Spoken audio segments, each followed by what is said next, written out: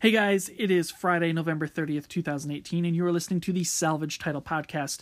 As always, I'm your host, Brad Eslake, and I'm here to talk to you about car news, car culture, and car whatever.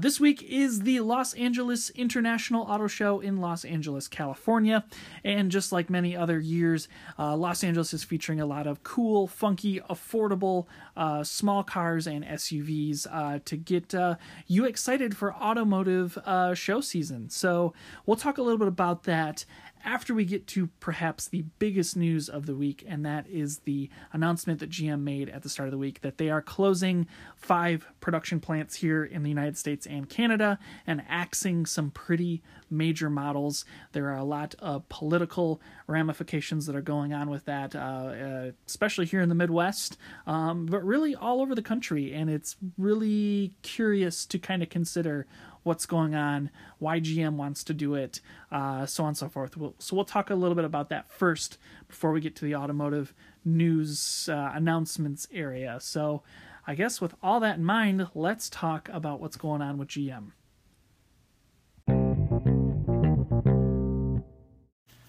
So the news broke on Monday, going into Tuesday, that General Motors is closing 5 plants in the United States and Canada in order to become more of a lean, mean, aggressive car-making machine.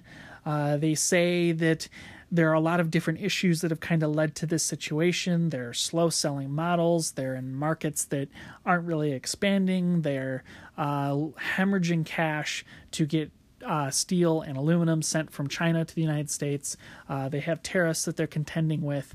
All in all, GM is just throwing their hands up basically and saying, what else can we do? This, of course, flies in the face of what the Trump administration did with GM, or at least for GM and many other companies all across the United States, by handing out hundreds of millions of dollars of tax refunds or rebates to companies all over the country, and GM is one of the companies that benefited most from the situation.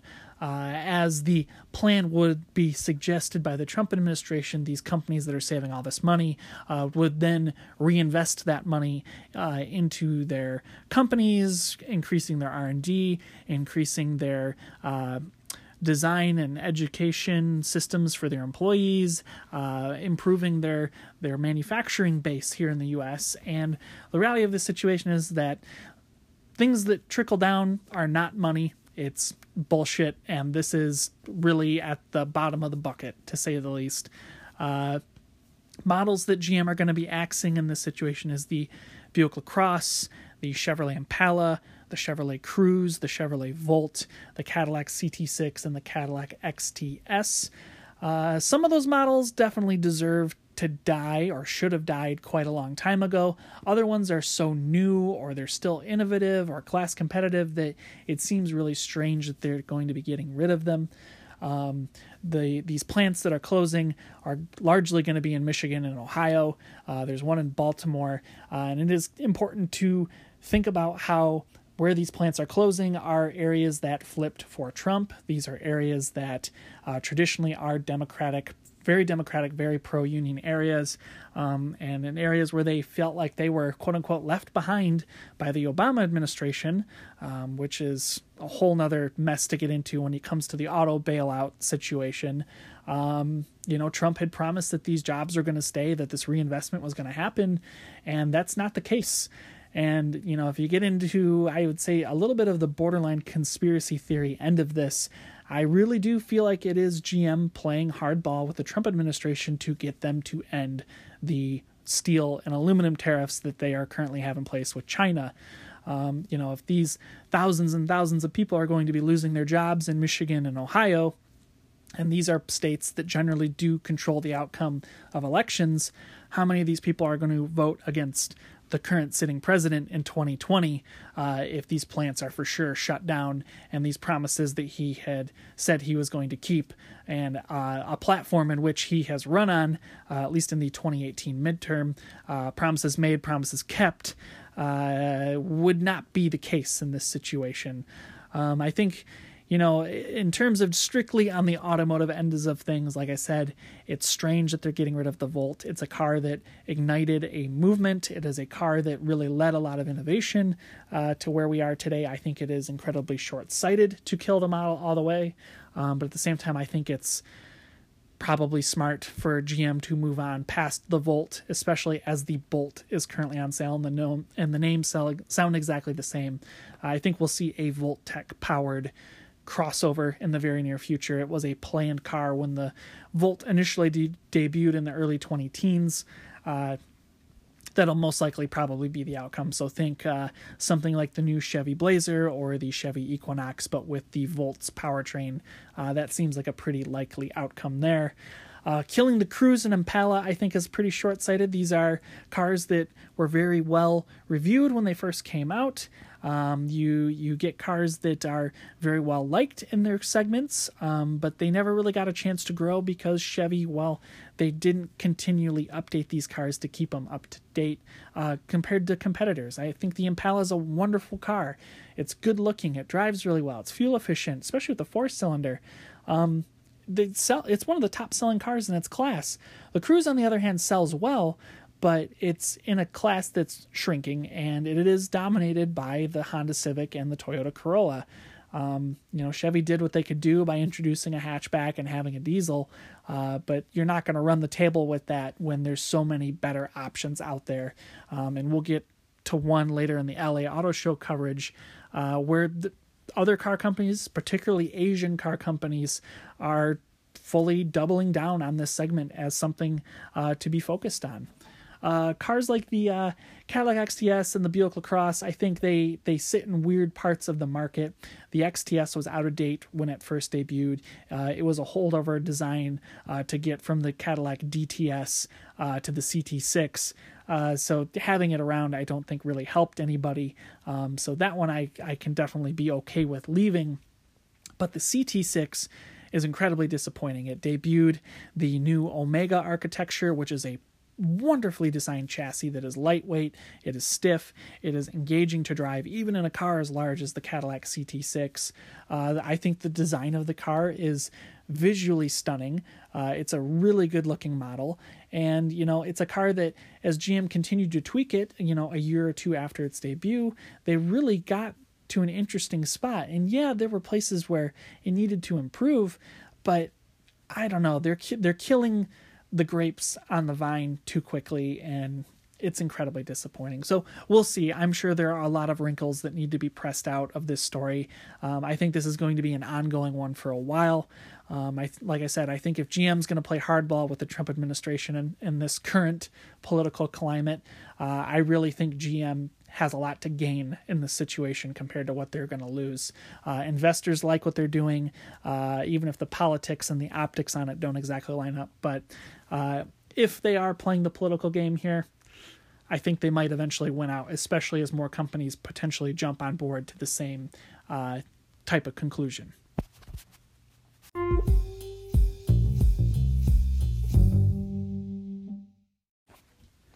So one of the things I like the absolute best about the Los Angeles International Auto Show is that it was one of the auto shows, much like Chicago, where you get a lot of cars and trucks and SUVs and whatever else that are tangible everyday vehicles that a lot of people can afford.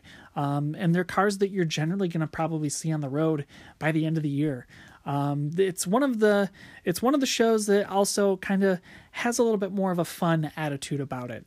So there are a lot of interesting things that have been announced. It's been a weird news cycle this week with it. I don't know if it's necessarily just the way news works anymore, but it was more of a trickle of announcements than it was big day, big day, big day, and then up close reviews. So sorry for not doing a day by day thing. But a lot of the news that came out, I think, is really cool. We're seeing a lot of really interesting changes in the market. So we'll kind of go through the announcements as they came out chronologically. I might hang on a few models that I find really interesting. So feel free to skip around. If you're here on Anchor, you can skip to different segments of the show. Otherwise, sit tight. I'll try to put in some buffers to kind of give you a little bit of an ear break. But yeah, so the first vehicle we'll start out with here in just a moment is the Honda Passport. Perhaps the worst kept secret going into the 2018 Los Angeles International Auto Show is that Honda has a new crossover to debut, and it is called the Passport. This is the first time that Honda has used the Passport name since the late 90s, early aughts, when they had the Isuzu Rodeo-based Passport on sale. That model was eventually replaced by the Pilot, of which the new Passport is based on. More or less, without getting into the super duper nitty gritty details, this is a smaller version of the Pilot. The wheelbase is exactly the same. The powertrain is exactly the same. The interior is exactly the same. The only real difference between the two vehicles is that the Passport loses the third row that the Pilot has. You gain a little bit of space behind the back, but the overall body size is just a few inches shorter. So, I guess the way I feel about it is you are getting more for what you pay for if you're a guy like me who doesn't have kids and probably doesn't have enough friends to take and utilize a third row SUV everywhere you go. Other stuff that kind of carries over, like I said, the engine and transmission are exactly the same. It is the 3.5 liter V6, makes about 280 horsepower, about the same torque-wise. I believe it is matted only to the 9-speed automatic that is in the Honda Odyssey and Pilot in upper trims, not the 6-speed automatic that you get in the Ridgeline, which is what I find interesting. And why I say that's interesting is because Honda is claiming, to some extent, that the new Passport is a little more off-road ready than the Pilot is. And as much as the Ridgeline was designed to be an off-road ready vehicle, the 6-speed automatic that's in that is a little more robust than the 9-speed. And it seems like if you're making an off-roady type vehicle, that might be the better choice, especially with all the reliability issues that gearbox has had over the past few years. Nevertheless, I digress. You're going to get the super clever all-wheel drive system that Honda uses. It's got a fancy new name that I don't really fully remember, IVT something. More or less, it's the super handling all-wheel drive system that Acura employs in some of those other vehicles. By that I mean it's a system that is primarily front-wheel drive based. It will send up to 70% of the torque of the engine to the rear axle, and then it can send 100% of that power, and it can mitigate it between the left or the right wheel in order to get you out of a hole, a ditch, get you some better cornering ability, things like that. It's a very clever all-wheel drive system, and it has made the Pilot a really exceptional off-road vehicle when the system can handle it. The Pilot is really limited by tires, and that is something that it's easily fixed, but not really clear if the Passport is going to fix that out of the gate, especially in some of the more well-equipped off-wheel drive type trims that they might have. Otherwise, it's going to be the same basic thing you always see. You got the LX, the EX, the XL, yada, yada, yada. It's pretty much the exact same thing inside. So you got Android Auto, Apple CarPlay compatible systems in the XL and up trims, leather seats, heated seats, all the gizmos and doodads. Honda Safety Sense is standard. It really, to me, just seems like a well thought out vehicle. And it really seems like a nice gap vehicle in between the CR-V and the Pilot. Honda did not announce fuel economy. They did not announce pricing. Safe bet it will be probably a couple $1,000s less than the Pilot. So imagine it starting in the upper $20,000 range, so probably around $27,000. Fuel economy could improve slightly over the Pilot because there will probably be a few 100 pounds less weight to carry around, but don't expect it to move mountains and oceans for you. But it's going to be a pretty cool vehicle. So these will be hitting dealer lots in early 2019, they say.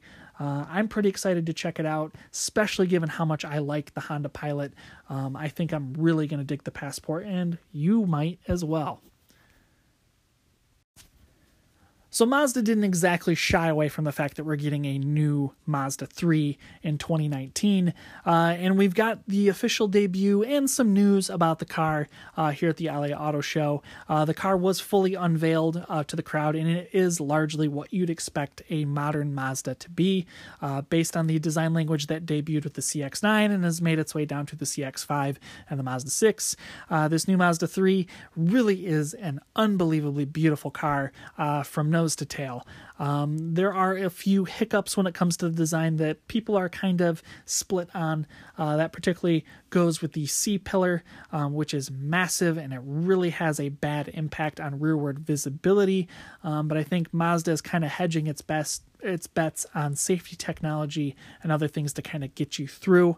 I still think the hatchback is the one to go for in this situation, but they've really dramatically improved the exterior styling on a car that was already extremely beautiful. It's incredible what Mazda does with how little cash that they have.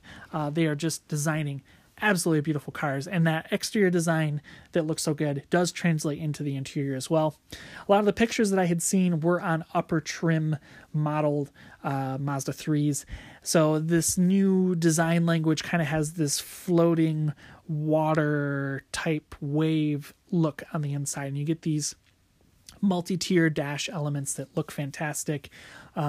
The floating iPad infotainment system does return in this vehicle, which was somewhat controversial with some people. I think it looks good.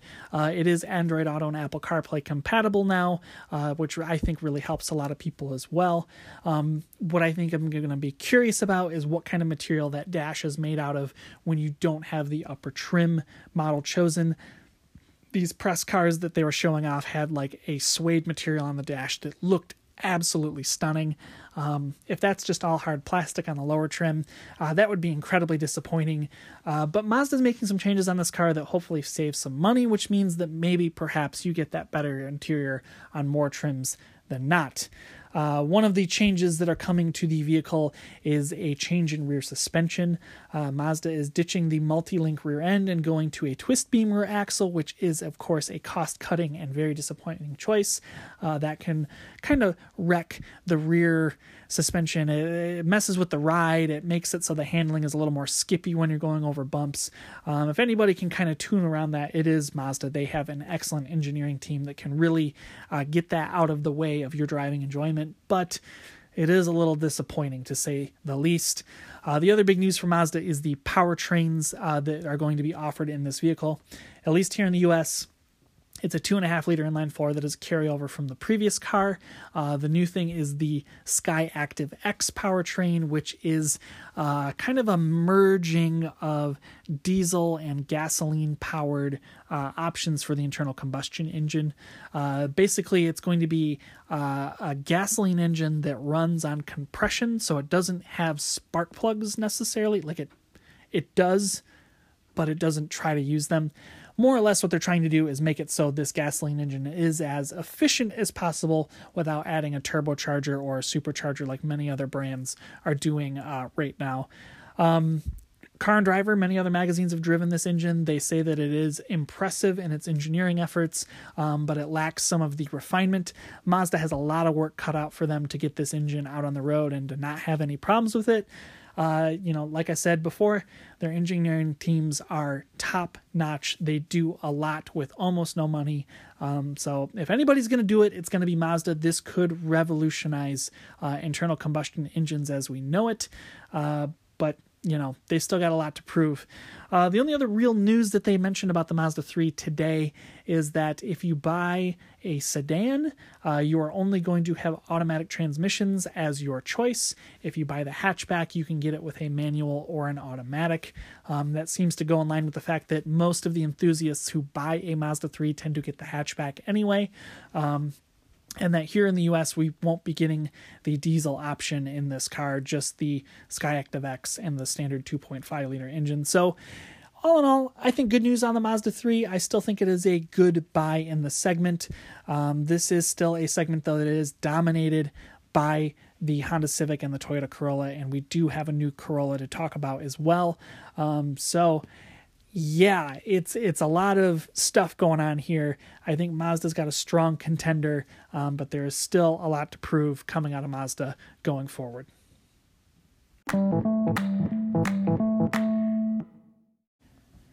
Now a bit of news from Germany, and more specifically Volkswagen, and even more specifically the Volkswagen Auto Group. Audi unveiled the new e-tron GT concept in Los Angeles. And if you're familiar at all with the e-tron name, that of course is the e-tron that debuted back at Geneva. It is a mid-size crossover that has been in development for what feels like a decade at this point. That e-tron is a roughly $70,000 crossover with 250 miles of range that sits in between the size of about a Q5 and a Q7, give or take. This new e-tron GT is a car that's about the size of the A7, but maybe a little bit closer to the A5 Sportback. It's based on the new Porsche Taycan platform, which is their, what do they call it, the E-Motion, I'm forgetting what the full name was for the thing, but the Taycan is the new model. What is interesting about this Audi is that as much as Audi is designing the look of the car, and the Quattro high performance group is going to be tuning up the performance aspects of the car, it is going to be a Porsche platform with Porsche electric motors and a Porsche battery. I don't know necessarily how this is going to compare to the Taycan. It sounds like the Taycan might be a little bit larger, more Panamera-sized, which this is getting into a whole level of gobbledygook that's going on with all these cars going forward. Volkswagen has got a huge bet on EVs going forward and other plug-in vehicles. They have to after Dieselgate, of course, but in the alphabet soup of names, numbers, and other things, this Audi seems to be a pretty well-done vehicle. It's got over 500 horsepower. It is likely going to sprint from 0 to 60 in under 3 seconds. It's got roomy seating for at least 4 people, potentially 5 maybe. You'll probably be able to fit a lot of your own stuff in the back of the car. And, you know, it, of course, is an Audi, so it's going to be designed really well. It's going to be built really well. It's going to have a lot of integrations with your phone and other sat-nav things. It's going to have the wonderful digital dashboard that Audi pioneered a few years ago and is still leading the marketplace with. It's really going to be a solid effort, and it's really going to be a car that goes after the jugular on Tesla, because when you consider the fact that the Tesla Model S doesn't really get good until you drop $90,000 or more, if this car delivers pretty much the same amount of range, the same amount of performance for $15,000 or $20,000 less, I mean, going with an Audi doesn't seem like a bad idea really at all, does it? One of the other big components, of course, of the Volkswagen Auto Group, as I mentioned with that Audi, is Porsche, and we are finally getting an all-new 911 for the first time in quite a long time. The trick is, can you tell it's a new 911? We've kind of hit peak 911, perhaps, as it were. As much as I personally loved the 997 generation Porsche 911, the 991 really has been an interesting evolution of the car. It was the first 911 to come out after Volkswagen bought Porsche in the weird political bet money laundering blah blah blah scheme that happened. Quick rundown of that: Porsche tried to buy Volkswagen, and in the process they got bought by Volkswagen. It's a mess. Anyway, this new 911 is now considered the 992 generation after we have gone past the 991.5 generation model. Again, a number and letter alphabet soup at Volkswagen Automotive Group. But no real huge changes to really announce here. A lot of the powertrains are carryover from the previous car. A lot of the visual touches to the vehicle aren't exactly groundbreaking when it comes to Porsches. It's got the new fancy bar that kind of goes in between the rear lights across the back that we saw with the new Cayman that debuted a few short years ago. Really, it's just the design elements of the vehicle are being brought more in line with the modern Porsche models that have debuted recently, specifically the Cayenne, the Macan, and the Boxster and Cayman. But, you know, the 911 is the 911. It is going to be one of the most sublime driving experiences that you can get. It's one of the most pure sports cars out there. It's one of the only sports cars that you can truly live with day to day. As much as I may be a closeted 911 fan, this car is just, it's the bee's knees. And, you know, you can whine and complain about the loss of the naturally aspirated flat six as much as you want, but these new 3-liter flat sixes with those small turbos, man, they spool up quick. They deliver big amounts of power with not a lot of issues with fuel economy. No word from Porsche on GT3s, GT2s, anything like that. I'm sure we'll get that further on down the road.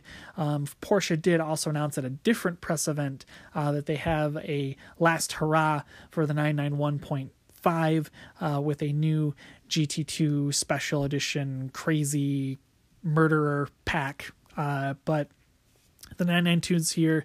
It'll be out in dealers probably by the end of 2019. So keep an eye out for it. Really, the only way you're going to be able to tell is that rear light. That's really about as good as I could get on being able to tell the difference myself. Jumping over to Toyota, they have 2 new models to unveil at the Los Angeles International Auto Show, and that is the all-new Corolla sedan and an updated 4-wheel drive Prius. We'll start with the Corolla. If you haven't seen the new hatchback out on the street yet, definitely stop and take a look at one next time you see it. It is a revelation compared to previous Corollas.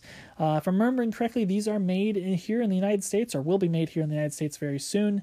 It is carrying over a lot of what we learned on the new Corolla. It's got a great, well-designed chassis. It's the TNGA platform that goes underneath a bunch of different Toyotas altogether. This is a platform that is shared with the Prius, the Camry, and many others.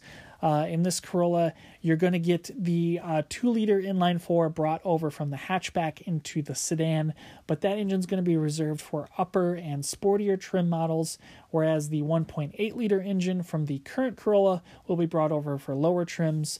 It's kind of to do the little split to keep that really cheap Corolla in the wheelhouse, as it sounds like they might be axing the Yaris in the very near future. Altogether, it seems like a smart choice. The big news is that Toyota is going to be offering a hybrid Corolla for the first time. Largely altogether, it's going to be the Prius's engine and transmission and powertrain all together inside a Corolla. So you're going to get a normally styled car, well, as normal as a new Corolla can be. So a relatively, air quotes, normal car with the Prius powertrain, which means you're going to get probably somewhere around 50 miles per gallon or more with the car on average. And really, in terms of packaging, it seems like a much smarter buy than the Prius. How much of a price gap it's going to be, kind of hard to say. The Prius does start in the kind of the upper end of the low mid $20,000 range. So even saving a couple $1,000s and choosing the Corolla, which will likely be a top trim for that model, really seems to make a lot of sense to me. And without any penalties when it comes to overall packaging of the car, you might lose a couple cubic feet in the trunk compared to the regular Corolla. It's probably a choice that's going to save you a lot of money in the long run, especially if you live in a larger city or you do a lot of stop and go commuting. It just really seems like a smart buy. Pricing was not announced for the Corolla, nor was fuel economy. They just kind of gave the little guesstimate on the hybrid. But I don't expect it to be too different from the hatchback that's currently on sale. Perhaps maybe a little improved with the 1.8-liter engine standard. But more or less everything else is pretty much the same of what you get with the hatchback. You get a really well-designed exterior that looks damn good. The interior is plush and comfortable and great. Toyota Safety Sense 2.0 is standard, which means you're going to get pedestrian safety monitoring. It includes like bicycle monitoring now, apparently. Radar cruise control, lane keep assist, all that stuff will be standard. The radar cruise control on these Toyotas, if I remember correctly, are full speed 2.0 with crawl mode and all that stuff. So it's a pretty good system. I see no reason why not to recommend the Corolla, except for the fact that it doesn't have Android Auto in its infotainment system. Toyota, again, says they're quote-unquote working on it, but it's some security risk or something is what they say. I don't know. It's a bunch of bullshit. They'll fix it eventually. They'll probably charge you $300 to get your system updated to run Android Auto, but nevertheless, that's the only hang-up I have. But in some instances with this car, I kind of think, especially with the Corolla Hybrid, it's worth spending the money because it sounds like it's going to be a really good car. On the more specific hybrid front, Toyota announced that the Prius is getting some subtle styling tweaks on the front to make it look a little less weird. It's gone from looking a little bit more like an angry frog to a slightly happier frog. Not super noticeable to the untrained eye. I couldn't really tell the difference if you line the two up together, but again, I'm looking at photos on the internet and not seeing the car in person. The big news with the Prius is that they are adding an all-wheel drive system to the car for the first time, and it is an all-wheel drive system that is currently being added to the new RAV4, which is going to be hitting dealer lots very soon. The RAV4 Hybrid is a system that uses that updated hybrid Synergy drive that came with the new Prius. It's adapted to the RAV4, and instead of having a true four-wheel drive system in the RAV4, what they're doing is the hybrid model, or the hybrid powertrain, drives the front wheels, but there is an electric motor on the back wheels that can send power back there and activate as a four-wheel drive system in low traction situations and help improve some performance at higher speeds. But more or less, the system is really only activated at less than 10 miles an hour, and it gets you out of trouble. In the Prius, same kind of thing. It's a little electric motor that goes in to the trunk by the battery that's back there. It takes up almost no space at all. Toyota said that you don't actually lose any space in the car. But it sits back there. It can activate it up to, I think it's 6 miles an hour in the Prius. And then in some situations that can activate under like 40 some odd miles an hour to help improve your stability and all that stuff. But really, you think of places across the country where you get a lot of snow, or you get a lot of inclement weather. I'm thinking, over on the East Coast, here in the Midwest, places like Colorado and the Pacific Northwest, where all-wheel drive vehicles are a large number of the vehicle sales. You get a lot of people who want a fuel-efficient, eco-friendly vehicle. The Prius is a great choice, but it's not exactly known as an all-star when it comes to snow and other things, and this will definitely help bring some peace of mind to people. It's still not going to beat a good set of snow tires in many situations, but if you just get a little bit of snow here and there and you got a good set of tires on the car, I think it's going to be a smart buy. Toyota's not saying what kind of price upgrade it's going to be. It's probably going to be like $1,000 or a little bit more than that. It doesn't sound like it's going to be a super expensive option on the RAV4 either. So expect a slight price increase, but not huge. And Toyota also didn't really talk about how much of a fuel economy punishment you're going to get by selecting this option, but more or less, you're going to probably expect to get a 50 or so mile per gallon Prius out of this, because that rear motor that's back there, it doesn't weigh a whole lot. It doesn't take up hardly any space. It's really just there for peace of mind and to give you a little bit more performance in inclement weather. So overall, I think pretty exciting.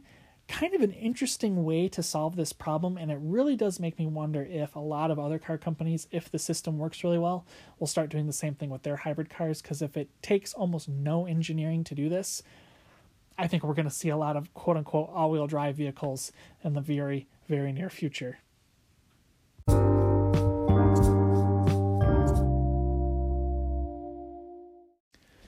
So, arguably the biggest debut at the 2018 LA Auto Show is the Jeep Gladiator pickup truck. This has been, like perhaps many other vehicles that debuted this year, one of the worst kept secrets of really any auto show in recent memory. Jeep's been working on this truck for about a decade at this point, I think, that they've rolled out various concepts and like one-off models and other weird things, and had little pickup tests of other Jeep models in the fleet. They wanted to do a pickup truck for a long time. It was a matter of whether or not Ram would let them. But as crossovers, SUVs, and pickup truck sales continue to drive profitability for FCA, it makes a ton of sense as to why they're going to do this. I think one big question that I have coming out of this show, at least not necessarily regarded to the Gladiator, but more to Ram specifically, as whether or not we get a mid-size Ram in this segment, or if FCA is just going to use the Gladiator to be that pickup truck going forward. Jeep said that they spent a lot of time developing this model. I don't think that's exactly evident in the design of the vehicle. After all, it is basically a Wrangler Unlimited with a pickup truck bed attached to the back. If you have any current knowledge of the Wrangler Unlimited, you will know exactly what this is. It's got the same front end. It's got the same side panels. It's got the same interior. The only thing that's really different is the bed and a few other little details that Jeep likes to pack in as little Easter eggs for the fans of their vehicles. The bed itself doesn't look like it's super big. I don't know if it's a standard 5'7" bed in the back. It looks a little bit smaller than that. Width-wise, it doesn't seem like it's all that large either. They said it's going to be able to carry a pretty decent size panel of plywood, but I don't have the specific measurements there for you. More or less, I think they're kind of banking on this pickup truck being a activity lifestyle vehicle. People who do motocross or have little ATV things or whatever are going to be able to drive it up into the back and really enjoy themselves in the way that people who live the Jeep life apparently do. This is also going to be one of the first pickup trucks to have a removable roof since the Dodge Dakota convertible died in the late 80s and early 90s. The doors can come off, the front window can fold down. It's all the Jeep stuff that you'd expect. Powertrain-wise, it's carryover from the larger Jeep engine options. It's the 3.5-liter V6, the Pentastar V6, making about 300-ish horsepower, having a pretty fat amount of torque, made to do an 8-speed automatic. It sounds like Jeep is not offering a manual in this, but that could change eventually. Diesel was announced for the Gladiator, but that won't be available till 2020. Horsepower figures aren't super great on that, but it's going to have almost 450 pound-feet of torque. So if you're going to be doing any hauling, it sounds like that is going to be the choice to make. But even the standard V6 is going to tow, I think it's like 7,600 pounds or something like that, which makes it the top towing-capable pickup truck in its class, which is pretty cool for FCA. But really where the issues start to come in for me is when it comes to everyday drivability and whether or not it would be a comfortable choice to live with, especially out on the highway. The Wrangler isn't exactly the quietest vehicle out on the road, and, you know, I would rather have a more car-like experience when driving a truck. So me personally, the Ford Ranger and the Chevy Colorado tend to get that tip of the hat from me. But for people who are FCA fans, people who are into Jeeps, this is the vehicle that people have been waiting for what feels like forever. And Jeep said that they've really spent a lot of time listening to what people want, and they really want to make sure that this thing is a big hit. It is going to be built in the same Toledo factory that builds the current Wrangler. That factory has had a ton of production problems. They are having a hell of a time keeping up with demand for the new Wrangler. I don't know how the hell they're going to be able to make enough of these Gladiators to keep people happy, but Jeep knows they're going to have a hit on their hands. I'm sure they've got it figured out some way or another to keep people interested and to get models out to showrooms as fast as possible. I don't remember offhand what the release date information is on this. I would guess springtime or summer. I imagine Fiat is eager to get some cash in their pockets, even more than what they're already making with the Wrangler and the Ram 1500. So this will be out here very soon. I'm sure it's going to be very exciting. Definitely be curious to hear what you feel about the Gladiator. Is it a mid-sized pickup truck for you? Are you looking for something a little more civilized? What exactly are the bells and whistles that you would demand for a pickup truck compared to what the Gladiator has on offer? Hit me up here on Anchor FM at anchor.fm/YSSMAN. You can leave a voicemail and we can integrate it into the next episode of the show. So on over to the Korean end of the LA Auto Show, there are 3 separate announcements, 2 really quick ones that we'll kind of touch on, and then we'll talk about one larger one. Genesis is updating the G90 with a new front end, some new wheels, some new colors, and some interior upgrades. Not a huge thing. It's still a great car to compare against the BMW 7 Series and the Mercedes-Benz S-Class. The higher price point now compared to when the Equus was out is, to be expected, is a much better car. But, the market is the market. If you don't have a Silver Arrow or a spinning airfoil thing on the front, what kind of car are you spending your money on? Not much, according to a lot of other people. Over at Hyundai, they've got the new Palisade SUV.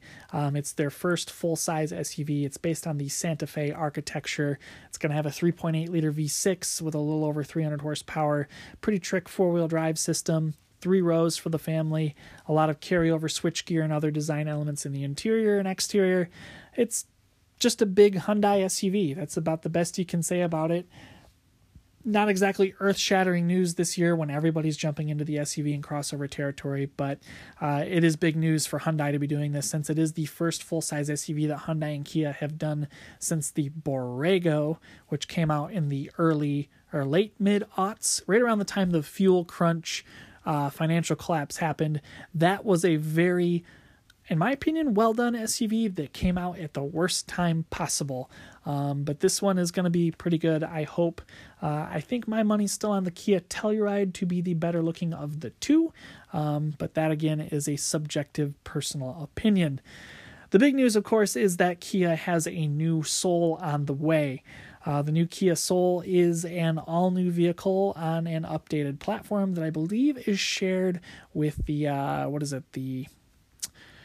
can never remember the name of the stupid little car. It's not the Rio, it's the one that's slightly larger than that, and it's not the Optima either. It goes to show how well named all of their cars are, but nevertheless, it's an updated platform with some carryover engines that they've had before. There's a standard 1.6 liter, is it the 2-liter inline-4 that I believe is the standard engine, 147 horsepower, mounted to a manual transmission, or I believe it's a CVT gearbox. It's the new CVT gearbox that debuted in that new smallish car that I can never remember the name of. Wow, I'm not very good at this. Then there's an updated 1.6 liter turbo that's borrowed from the Veloster. It's got a little over 200 horsepower, 7-speed dual clutch automatic. Going to be a pretty sporty engine option, and that will go with the new sporty trim that they're going to be offering on the Soul. It's called the GT line. It's going to grab a lot of styling, aggressive styling, and sporty cues from the models like the Kia Stinger GT and add it to the Soul. It won't exactly be a hot hatch competitor, but nevertheless, it's going to look the part, and I think that's all that Kia really is worried about. There's also going to be an X-Line model that's going to look a little more four-wheel drive, adventure ready, but like many other cars that are coming out with that kind of styling, it will not have four-wheel drive, just front-wheel drive, which is a little bit disappointing. I feel like Kia has kind of had that carrot out on a stick for a while that a four-wheel drive Soul is coming. They would sell a bazillion of them if they ever added four-wheel drive to the car. So we'll see what happens. But yeah, X-Line looks really good. It looks the part in kind of the same way that, like, remember the Fiat 500L Trekking? How that looks the part of being an SUV. Same kind of thing, but it's a Kia. The other big news about the Kia Soul is that they will have an all-new EV model that borrows the EV powertrain from the Hyundai Kona EV. Inside the Soul, it's going to be a little bit smaller. The performance will be about the same, given 200 horsepower, likely a 250-mile range. Price-wise, hard to say if it's going to be cheaper or not. The Kona itself starts in the low $30,000 range. The Soul will probably be a little bit less than that, given the size differential. But with federal, state, and local incentives, you're going to get a really capable EV car for somewhere in the mid to low $20,000 range. And if you live in a state like California where there's an infrastructure to charge your EV, to get those really good incentives and things like that, it makes sense to buy that over the gasoline powered model, in my opinion. Kia really didn't talk a lot about other options and trims and other things like that. They've got a new emphasis on infotainment. There's going to be like a new 10-inch screen you can get, which looks really great. It is going to be what they call it, the Nevo, whatever infotainment system. It's that Microsoft design unit. It's pretty good setup. I don't know if I like it quite as much as the Hyundai system myself, but overall, it works pretty well. Yuvo, that's the name of it. Jesus Christ. So yeah. Kia Soul, I mean, they sell a fucking ton of these cars every single year, and an updated model is really going to do well. If you're looking to buy a previous car, go ahead and do it anyway. They're good cars. They're really reliable. They're good on gas mileage. They're really utility friendly. Really a great car overall, and I think this new one is really just going to expand on what they do well with this car. So the last debut that really made any ripples of sorts at the LA Auto Show is the 2020 Lincoln Aviator. This is the return of the Aviator brand name to Lincoln for the first time in quite a while that we've had an Aviator. Basically it's a Navigator with a slightly less room in the back. It's still a 3-row SUV.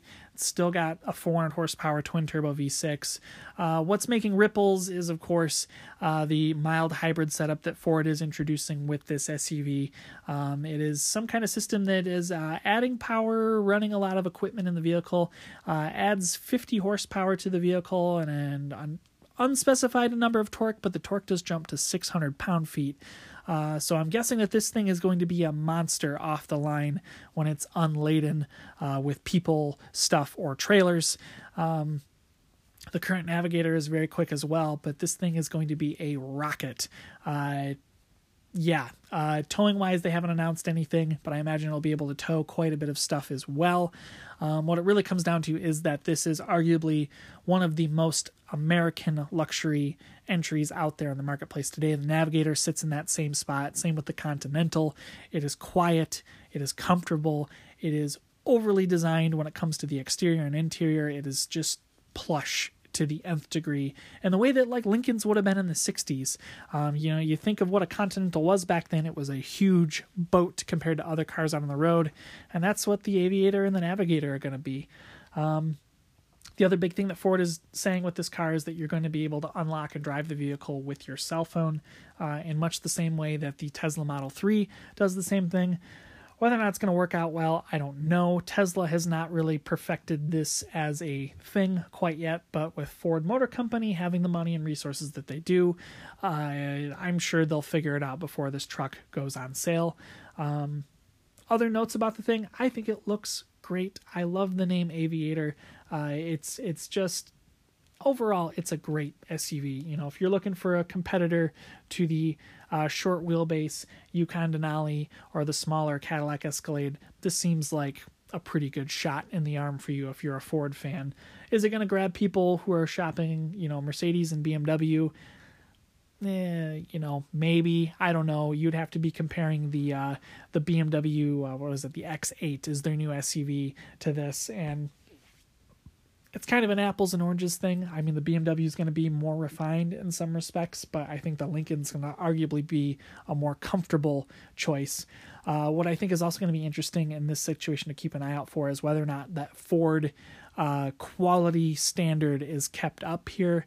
There's been a lot of reports with Lincoln Navigators that the quality really hasn't been up to snuff. A lot of misaligned interior pieces and exterior pieces that really just aren't what you would expect for a $100,000 SUV. I hope that's not evident in this. I would hope that with so much of this vehicle being shared with the Navigator that they would have a lot of those kinks worked out. What Ford didn't announce was pricing or when exactly it'll go on sale. More than likely it's going to be in 2019 as a 2020 model, sometime late in 2019. Pricing wise, I would expect a bit of a cut compared to the Navigator, but with the Navigator already starting at about $100,000, I don't know how much of a huge cut you're going to expect. This is still going to be competing with the Escalade after all, and that Escalade already starts at almost $100,000 as well. So we will see. I don't know.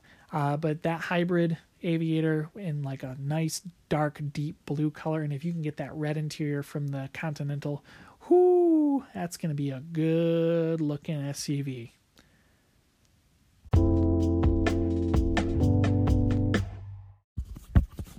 Well, guys, that just about wraps up coverage of the 2018 Los Angeles International Auto Show.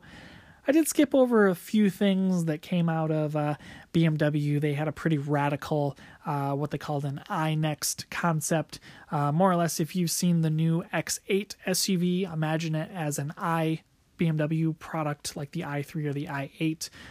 It's going to be the next hybrid SUV, and more or less the powertrain that they have in there will probably show up in a Rolls-Royce later on down the road. Nissan announced some other tech updates for the Murano and the Maxima. I'm shocked that the Maxima is getting anything because the new Altima is nearly the size of a Maxima, and it's essentially replacing it, it sounds like, in the very near future. So, who knows?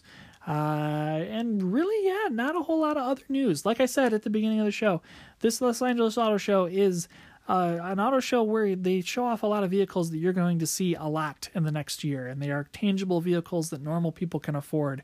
So, it's a lot of news that you can use, as they would say.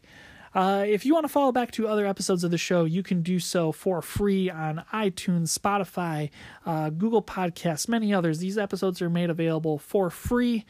You can also follow here on Anchor FM at anchor.fm/YSSMAN. And you can reach out to me on Twitter at YSSMAN. My name is Brad Ezeldike, and I do the show every couple of days. Maybe sometimes it's weeks apart. Who knows? Sometimes you get sick. Sometimes you have holidays that come up. Lots of other things can happen. So with all that in mind, guys, I hope you have a wonderful Friday. Hope you have a great weekend. Get out there and enjoy the crisp winter weather if you're having that near you. Here in Michigan, everything's frozen shut. So don't go outside. Hide in the basement. Eat canned food for the next 6 months and come out when springtime's here.